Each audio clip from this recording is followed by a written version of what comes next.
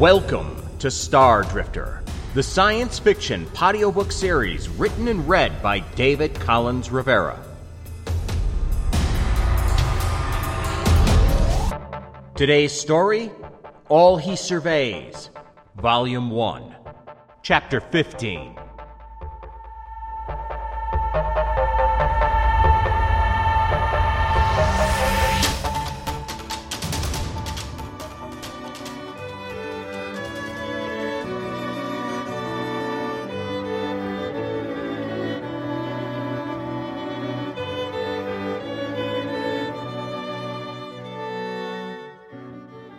Without fanfare, we pop back to the real universe, directly into a solar orbit on the edge of Hifa star system, right at the jump point.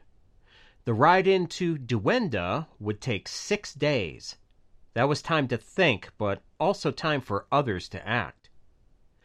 In theory, it was possible for an enemy ship to drop in behind us and make itself known in the worst possible way, before we could manage any real distance.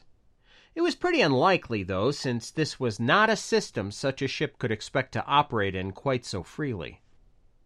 The kind of defenses Hifa had in place at the edge of its gravity shadow would make any such attack by a singular warship a singular and final event for it.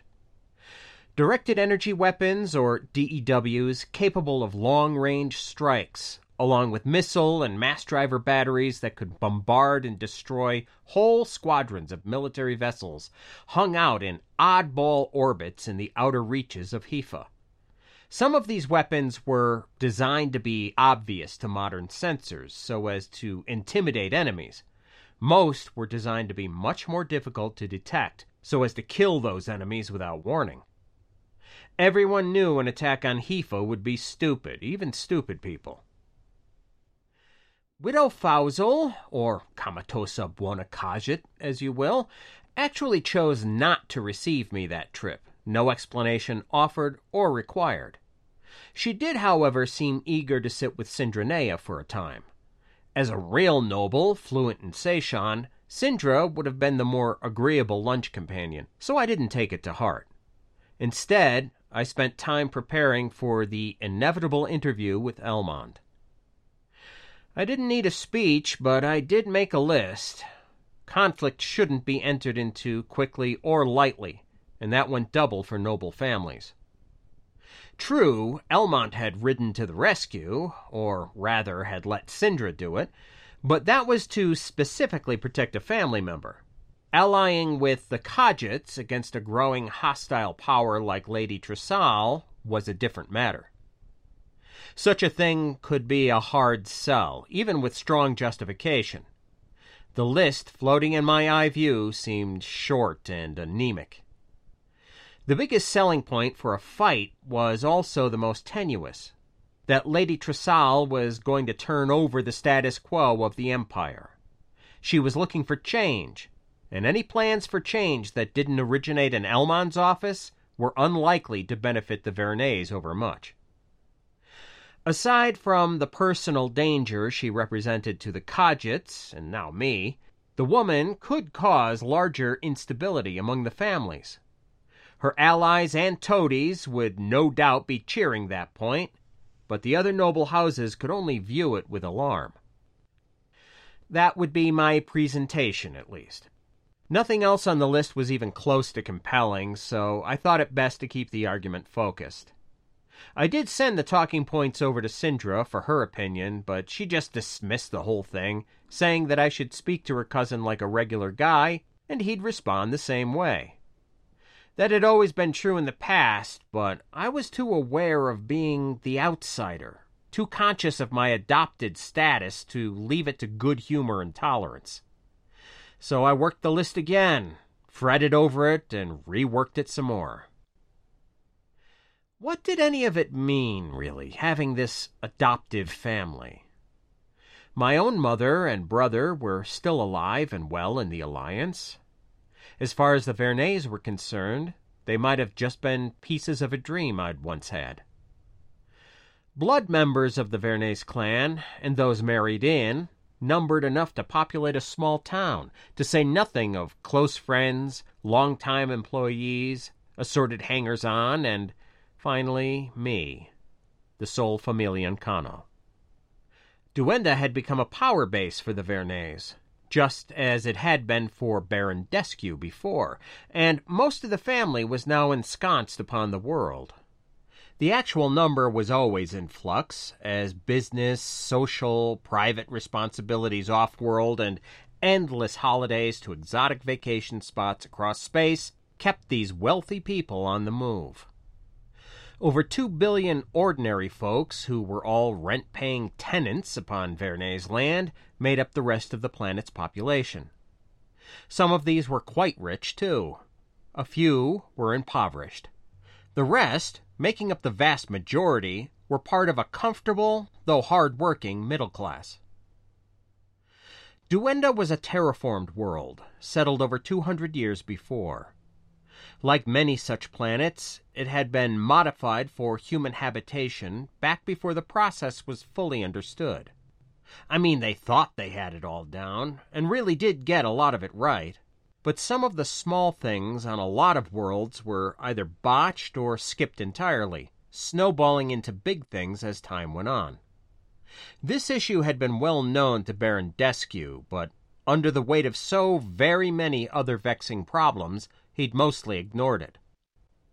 One of those problems had concerned another world entirely. Barlow, just over the border in Ainspace. His attentions there could be generously described as a desperate gamble to procure a very tall pile of free cash, a gamble which failed. The Descu barony was subsequently forced to radically downsize what had once been a financial and material powerhouse in this region of space. Less than a year after becoming Patriarch, Elmon pushed the Vernes FAC, or Family Advisory Council, to endorse his decision to bid for the planet. The FAC was made up of the elder males of the clan, most of whom were quite fiscally conservative. It was an accomplishment for such a young and untested patriarch to secure the trust of these old men. The Vernes joined a silent auction sponsored by the consortium holding it in escrow for another corporate group. Baron Descu was the primary stockholder of this latter group.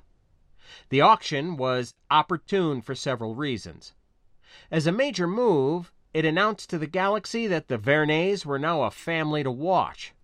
But it was also something of a backhand to Baron Descu himself, since he was an unofficial though hated enemy of the Vernes, and taking his home from him under such circumstance had been quite appetizing. So much so, in fact, that a new holiday was designated planet-wide after the papers had been signed, Novus Initio, which in Seishan, the language of the noble classes, meant new beginnings. It was an especially clever name, since it could be, and often was, written in low speak, the language of pretty much everyone else in the Empire, as Novus and Itio. Similar pronunciation, but with different letters and punctuation. Low speak is a language of combination and context. New words that are instantly understandable to those who are fluent can be made up on the fly by joining other known words together. This creates informal contractions that can accelerate speech by implying exposition rather than requiring a speaker to go into detail. A clever person can also create puns, commentaries, even political or cultural critiques while doing so. There was this famous line from a classic comedy vid in the Empire starring the great Deek Terry Tuva, a comic actor from decades past. Beloved by all, he was even knighted for a lifetime of brilliant work, so he was technically Sir Terry. But that hadn't happened yet when he starred in a vid called Fendo Bop, roughly meaning dance crazy in low speak. In it, he plays a charming, though clumsy buffoon who, through an improbable set of circumstances, is mistaken for a famous choreographer, with some truly stellar hijinks ensuing. At one point, when his real identity is suspected while he's adjusting his tie in a mirror, the antagonist of the vid says something to the effect of, "There's an idiot among us." Without blinking and with comic delivery for the ages, Terry replies with the famous line, "Notien vusustu en ition." That is, "I don't see the idiot." I mean, you really have to watch the vid to appreciate that part of it, but believe me, it's very funny. So much so that its cultural significance grew far in excess of just comedy, because "Notien vusustu en ition" can be contracted to "novus in itio," while yet holding the same meaning. Since it sounds nearly identical to the Seishan words "novus in itio," the joke becomes clear. A holiday called "I Don't See the Idiot" is created when Baron Deskew loses the planet to financial pressures. While this was unlikely to have been accidental, Elmond always claimed otherwise, though with a devilish twinkle in his eye. When the Vernes took possession of the planet, Elmond implemented a total revamp of the archaic Articles of Occupancy all tenants had been previously required to abide by during the Deskew era. I hadn't known the place then, but the reforms allowed retrospective history vids to be cranked out by the gross, and I'd seen a few documentaries about the institutionalized poverty and oppression during the good Baron's rule, and his father's before him. Elmond put jobs and industry first, and foreign investment, both from within and without the empire, literally flew to Hifa system. After just a decade, the planet was essentially transformed from an insolvent strongman-style feudal state into a modern world of the more palatable, benevolent dictator style, with near universal employment and a fairly high standard of living. It wasn't a free society by Alliance standards. He kept a firm eye on the media, for one thing. But it was about 1,000 years ahead of the backwards thinking of the Deskew barony.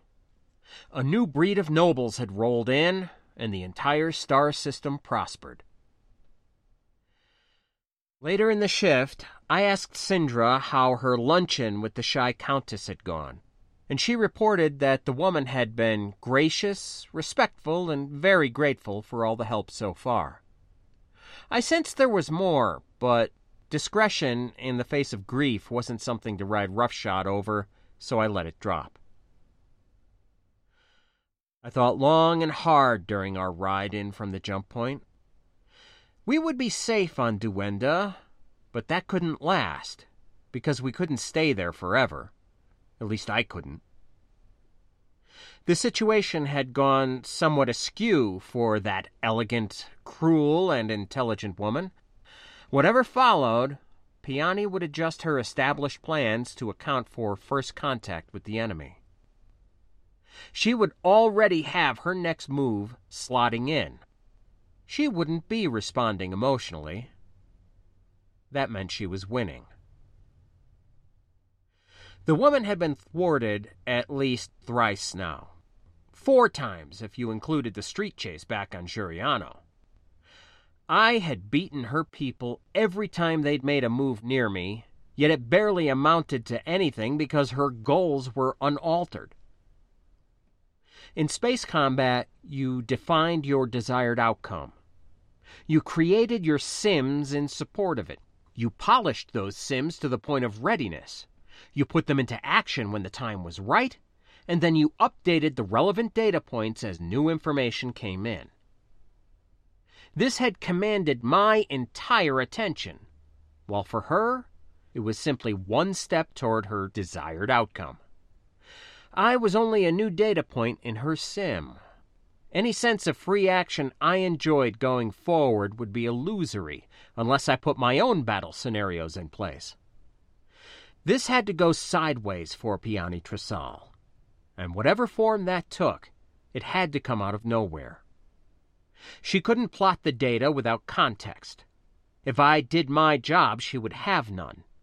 If I excelled at it, the data would look familiar, even expected, but be all wrong. It would be truth doing the duty of lies. The real war would be in our heads.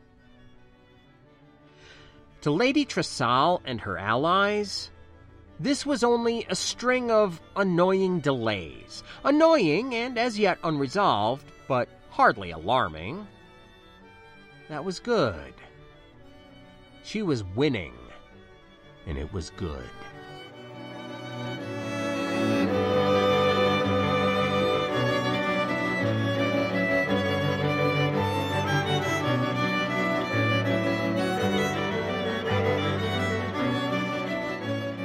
When I arrived at his home, the Vernes Patriarch was amusing some guests by the Rainbow Pool, which was reserved for that express purpose. Sindra came in with me, but peeled off to clean up and change from the trip. It had been a haul, and she was feeling it. So was I, but the exhaustion had to wait.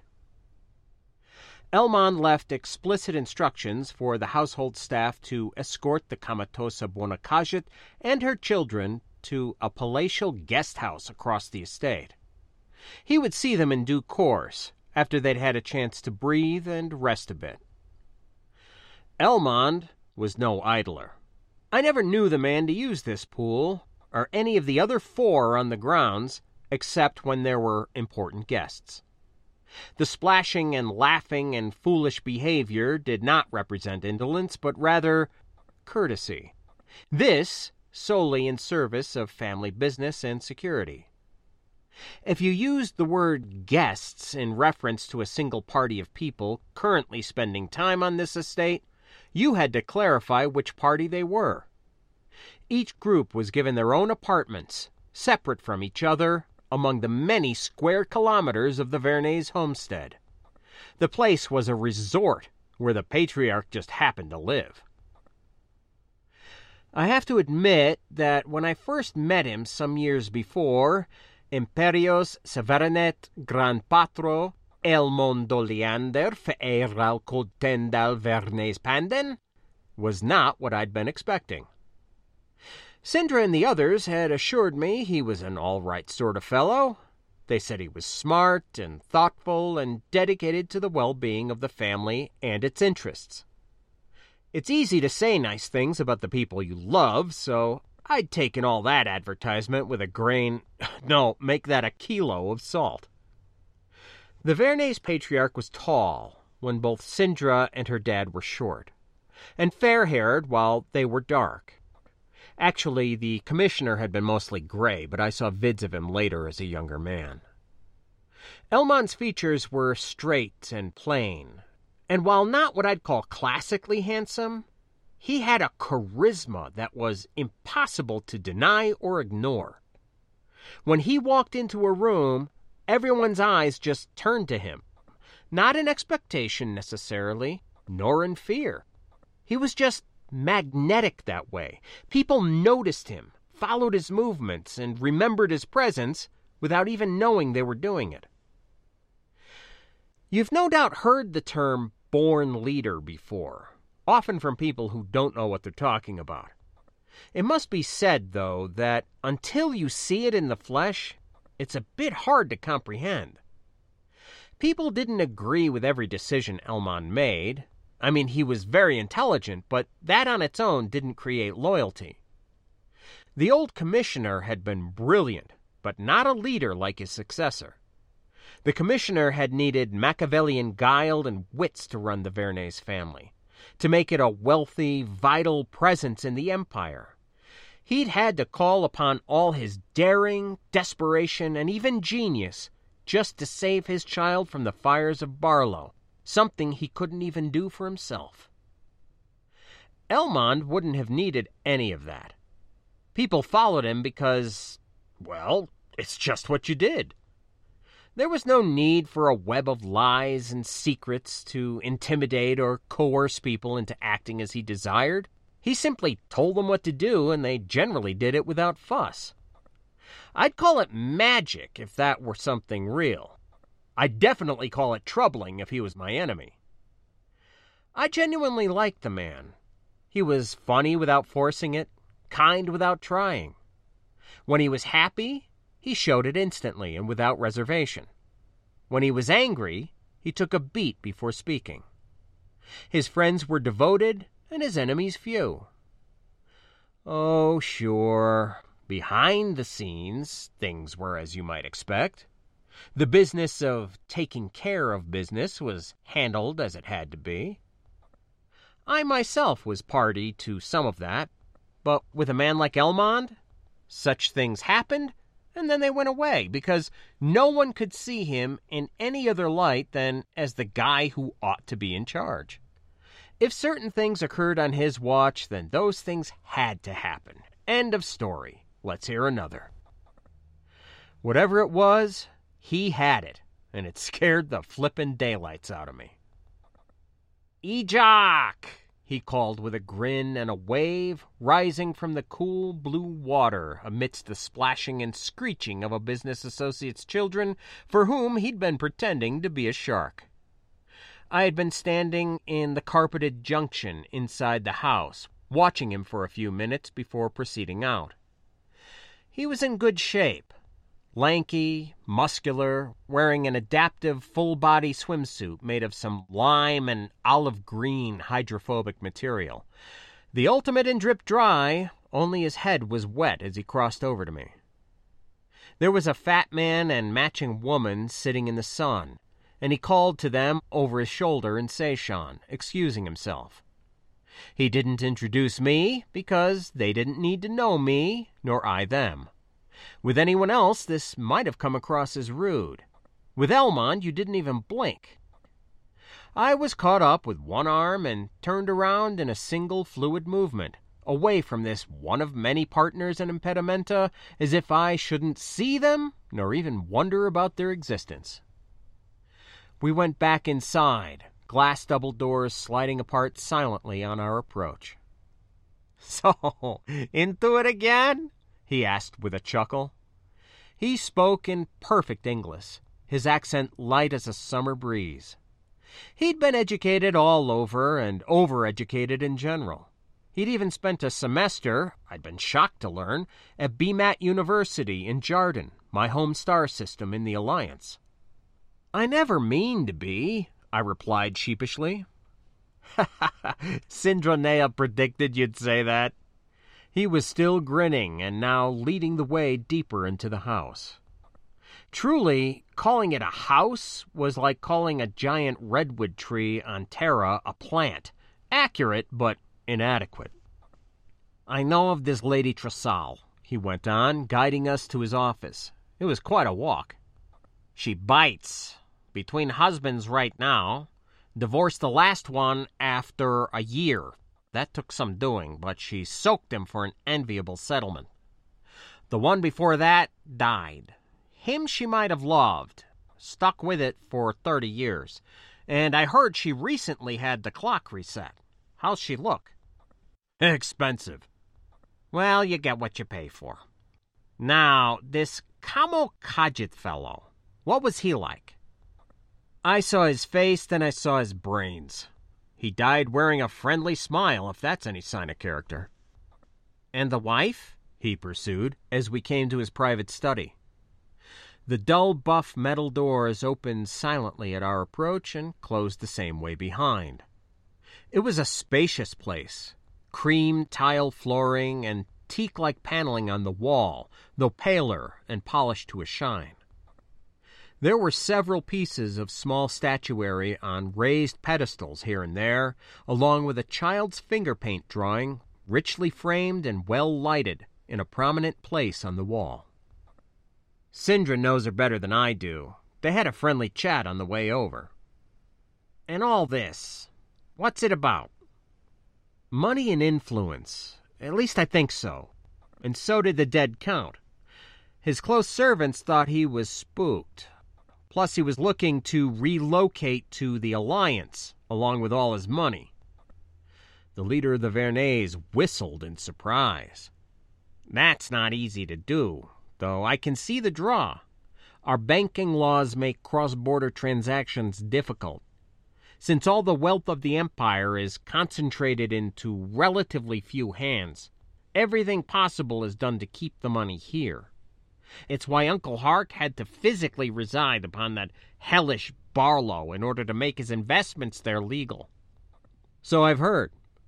The Ain Senate must have thought Count Kajit Vudin could make it happen, because they were working with him to smooth the transition. They had agents watching it all, too. Eli Marzian had been quick to show up, but not too quick. When you did a little math and added up the time required for a clandestine message back to the Alliance for instructions, along with what was needed for a slapped-together cover identity, then you ended up with what I considered to be an unsurprising sum. He'd been shadowing the Kajits on their return trip. Not closely, like a protective detail, just watching, monitoring, reporting. From a distance, obviously, he tossed in. He had a changing room off to one side, along with a shower and other facilities, and he went in there to lose the swimsuit, leaving the door open so we could talk. After a bit, I heard the shower going, and I raised my voice so he could hear.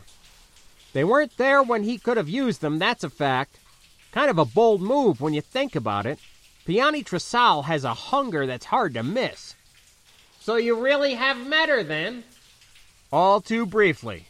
Or maybe not. She tried to kill me a minute later.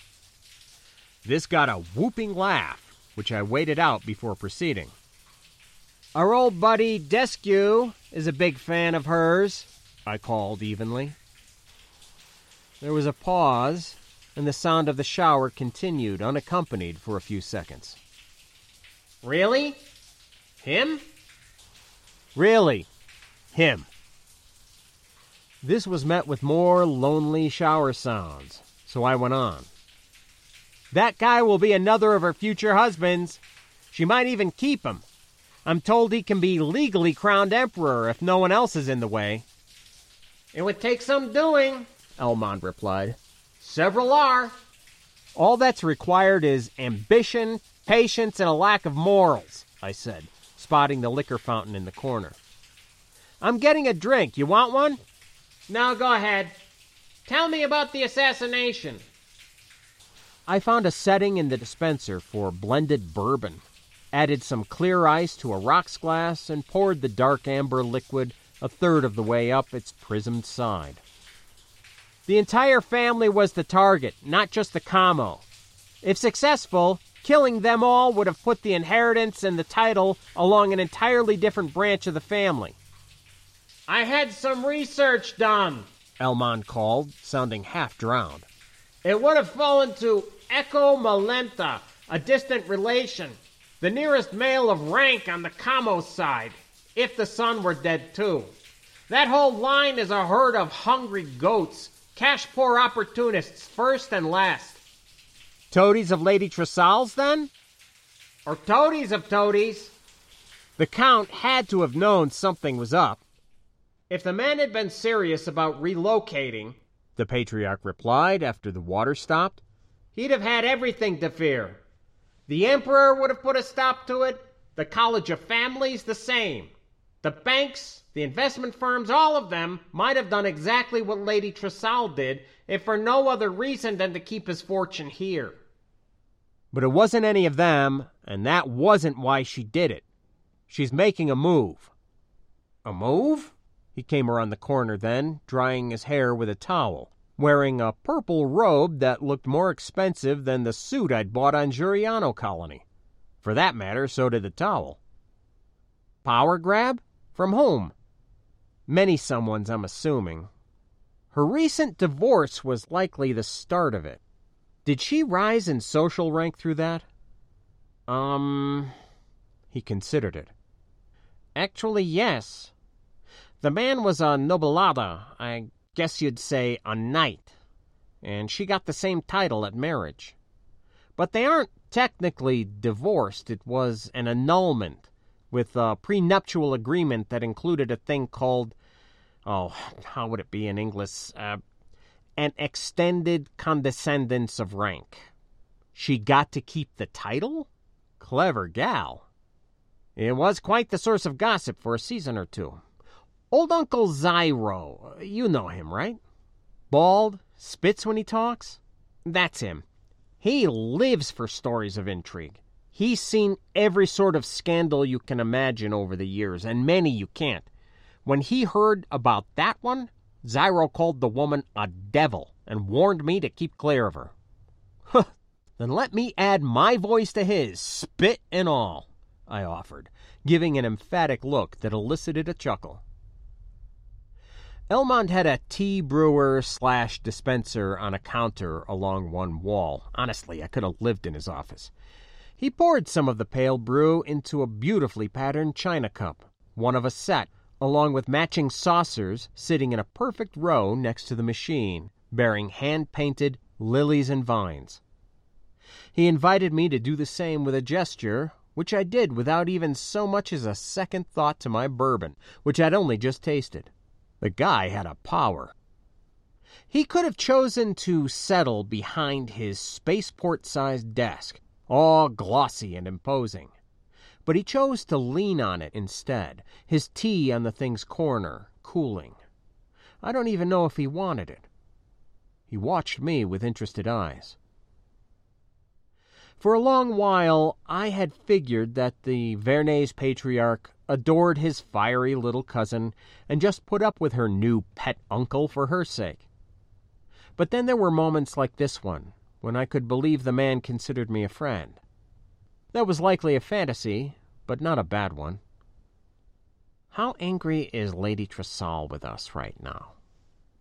The question was simple, and asked like that held a lot of meaning. Honestly, I don't know that she is, but she needs the remaining Cogits gone and their money and rank in hands friendly to her.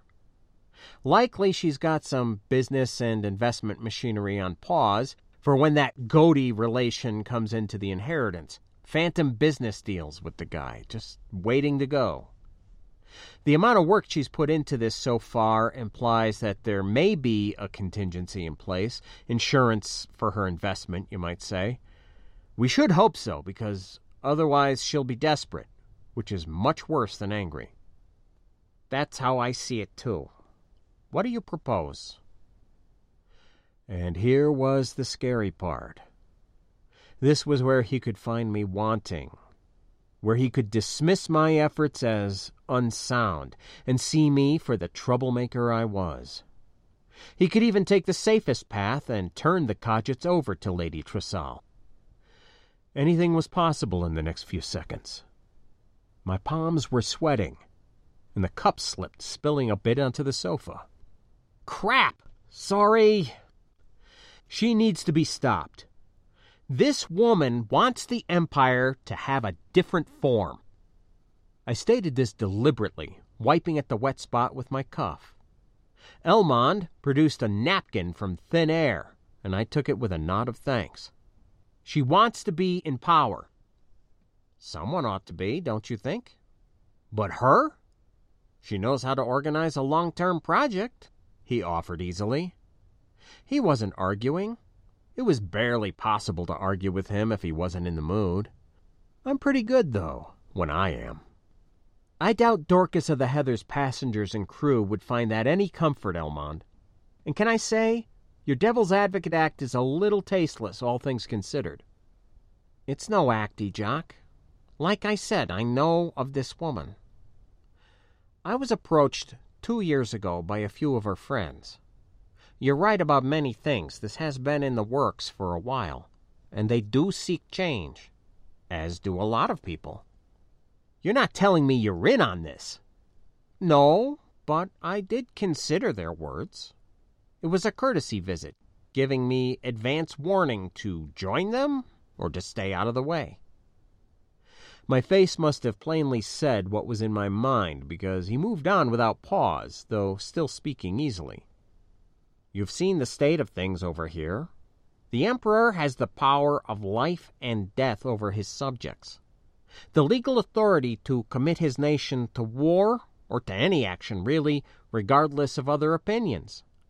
A man who keeps the Empire in compartmentalized factions, true medieval fiefdoms, sparring with one another, waging petty battles for even pettier reasons. This is a modern nation to you? I'm not a political scientist, Elmond, and neither are you. I do have a minor degree, actually, but many with doctorates feel the same way. It can't go on like this. The empire will collapse from within. Assuming that's so, you chose the wrong poster girl for your bright new future. If that woman gets a taste of power, she will not give it up. If she does what's necessary, why would we want her to? She's a murderer. She tried to kill me. A good person or a good leader, Ejok. You can only pick one. I stared at him for a long time. He lifted his cup, took a silent sip, then set it down again on its saucer with a soft rattle. He returned my gaze as easily as before. I tossed back what was left of my own tea, warm and fragrant. It was some imported blend, quite nice and likely expensive. Everything here was expensive, including loyalty. "That's your final word?" I asked, setting the cup and saucer down as carefully as I could. I had a great fear suddenly of breaking beautiful things. "I told you, I'm still thinking it over. You've given me information, but you're not the only one who has some, nor the only one with a reasoned opinion. I have friends and colleagues. I listen to you, I listen to them, I listen to everyone. Then I do what's best for this family, for its future. That's the function of a patriarch. You shouldn't wish a tyrant onto the throne. They're all tyrants. Anyone who'd take a throne, whether by law, custom, or force. The key is finding a tyrant who wants what you do." I gave him a look and a frustrated head shake. This was not what I wanted to hear. "Ejok, we must see an end to internecine fighting. Squabbles between houses, exactly like the one in question. There are ongoing feuds generations old, taking away fathers and brothers and uncles and sons. We need industry and manufacturing to grow. Do you know? Yes, you probably do. The largest business in space is shipping, along with its supportive industries like spacecraft and colony station construction. The leader in this field is corporate space. Second is the Alliance. Third are those backward fanatics in church space, believe it or not. We are last on the list. We buy everything from somewhere else. The second largest industry is communications and media production and distribution, where we again behind the rest. I could go on. And this is the woman who's going to save the empire? Power is fueled by blood. It may as well be a law of physics. Maybe we should let this latest murderer make an attempt. If she fails, there's no great loss. Or at least nothing worse than if any other dictator had come and gone. If she succeeds, she'll bring in industry. It's how much of her money has been made, and I'm sure she wants more. A civil war isn't worth a few points on a spreadsheet, Elmond." "That's a sweeping thing to say. Almost romantic. I'm shocked at you." "There's nothing romantic about war. Good people die. Good people kill them. It's nothing but horror. The course of action you advocate would bring it about anyway. And just to oppose this particular woman?" I started to reply, but couldn't. It was exactly what I was doing, and exactly why. He could see it on my face. He could see I was working it out, so he took this opportunity to freshen my cup. "Okay, that's me," I conceded at last, after a contemplative, but more carefully balanced, sip of fresh tea. It really was some fine stuff. "But what about you? What's the goal of the patriarch of an upstart family in this section of the empire? Understanding what we think we do regarding both current affairs and those to be. Long term? I showed you mine." And he eyed me, wondering how to reply, wondering if he should at all. He didn't have to. Considering our very different positions in the family, he owed me nothing, while I owed him everything: obeisance, labor, and support. Before speaking, he shifted from the corner of the desk to a chair across from me. Yet his tea was still within reach. It was a simple movement, changing perspective, both his and my own, without inconveniencing himself in the slightest. "The heyday of kings and emperors is coming to a close," he replied in his easy, charming way, and I almost started in surprise at such a sentiment from a loyal nobleman. "But the power of the throne cannot be dissolved without the sort of violence that would tear us apart. Instead, its legal influence must be reduced, submerged beneath that of a representative body, a forum composed not only of the noble families, but also of industrial and social interests." "Like a parliament?" "Possibly. There are many models to build from." "I doubt Piani Tressal shares your vision." "I think she may, in part. A future of production and economic expansion. This because it would benefit her personally. But greater production under her leadership would mean captains of industry who are pointedly not of the nobility. She can't trust people of her own rank, after all. They want what she wants, and there's only so much room at the top. No, this would give ordinary people power that could be leveraged against the throne in favor of reform. We would need to watch the guilds, of course. Can't have rampant socialism spring up. The good lady will doubtlessly find herself deposed or assassinated at some point. It always comes back on that type eventually. But the bones of her power base would remain behind, and it's from there that change could come. Oh, and I don't have to emphasize the level of discretion this conversation carries with it, do I?" "Not at all. You could have told me nothing, so I'm assuming you've shared this because I can be of use." "Every member of the family has value.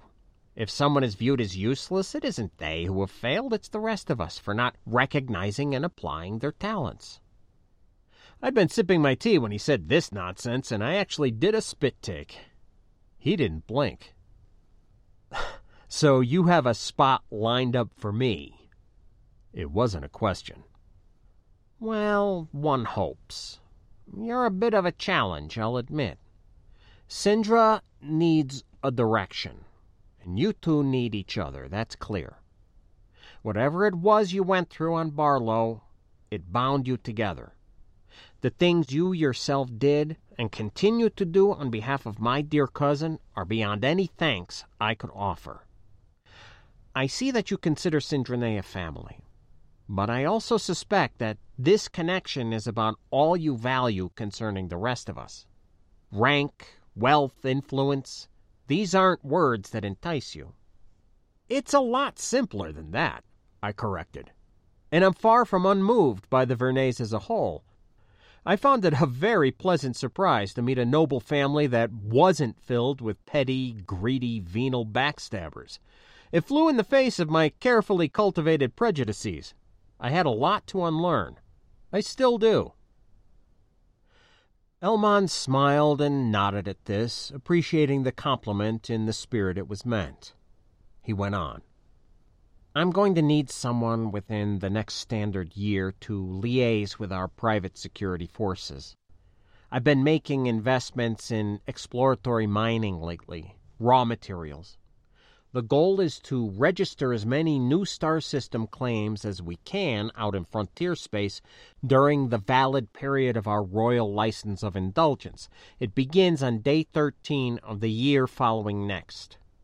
To prepare, we've been purchasing new and used military-class vessels to guard the survey crews and secure the integrity of our claims. I want a member of the family to oversee these forces, to keep them in line so they don't become a lawless pack of marauders, and to ensure that Vernes' interests are seen to out there." "I don't need that job," I replied, looking him in the face. "The position would be challenging, requiring frequent trips to unsettled star systems. It wouldn't be me doing you a favor, rather the other way around." I watched him with narrow eyes. I didn't doubt this proposal was real, but it was doing double duty. If you're purchasing ships now, you would need me to start immediately, working with your head of security to lay out policy and standards for the convoy. I was hoping that you'd source this security leader. Actually, the project is a little behind schedule. Right. I should do this thing for the Vernes family, my family, as Sindra is quick to say, instead of what I'm doing for the Khajiits. And I should not in any way consider it emotional blackmail. He took a beat. That's not fair, Jock. We do need you. I can't be in two places at once, and I can't stop Lady Trisal while helping you put her in power. We are not on her side, he reemphasized, still keeping it cool. Staying clear helps her cause. Her pals wanted you to understand that, and I think you do. He watched me with as much calmness and clarity as ever, though there was a lot going on in back of those eyes. He took another beat, sipping some more. The man used tea the way I'd use distracting fire in a ship-to-ship exchange. He set the empty cup down. He adjusted it on the saucer so that the handle paralleled the table edge. It was an absent movement. His thoughts were elsewhere. You've never asked this family for anything, not even once. The Patriarch looked up with a pained expression. It used to concern me. What will he want when he wants something? It would be over fast, Elmond. Put these new ships to use. We can call them shakedown cruises. Just a couple of highly targeted sorties.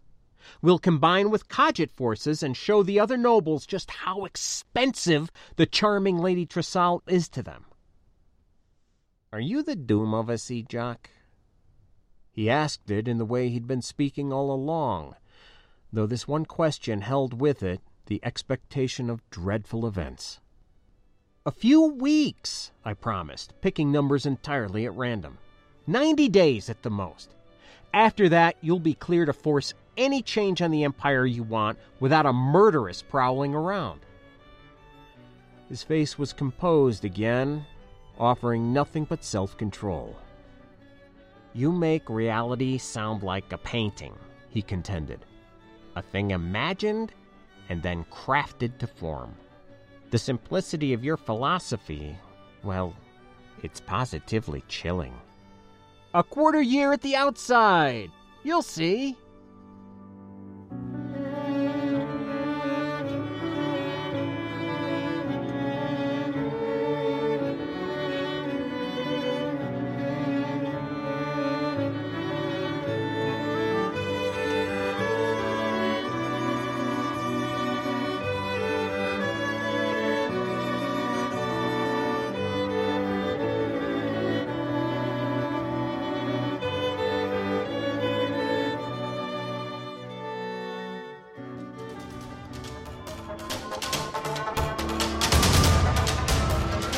You have been listening to All He Surveys, Volume 1, a Stardrifter novel written and read by David Collins Rivera. This story is copyright 2022 by David Collins Rivera and is released under a Creative Commons Attribution Share-alike 4.0 International License. Feel free to use it for any purpose, even commercial, and I encourage you to do so. The Stardrifter theme is a piece called I-Core by Trunks and can be found on SoundCloud.com.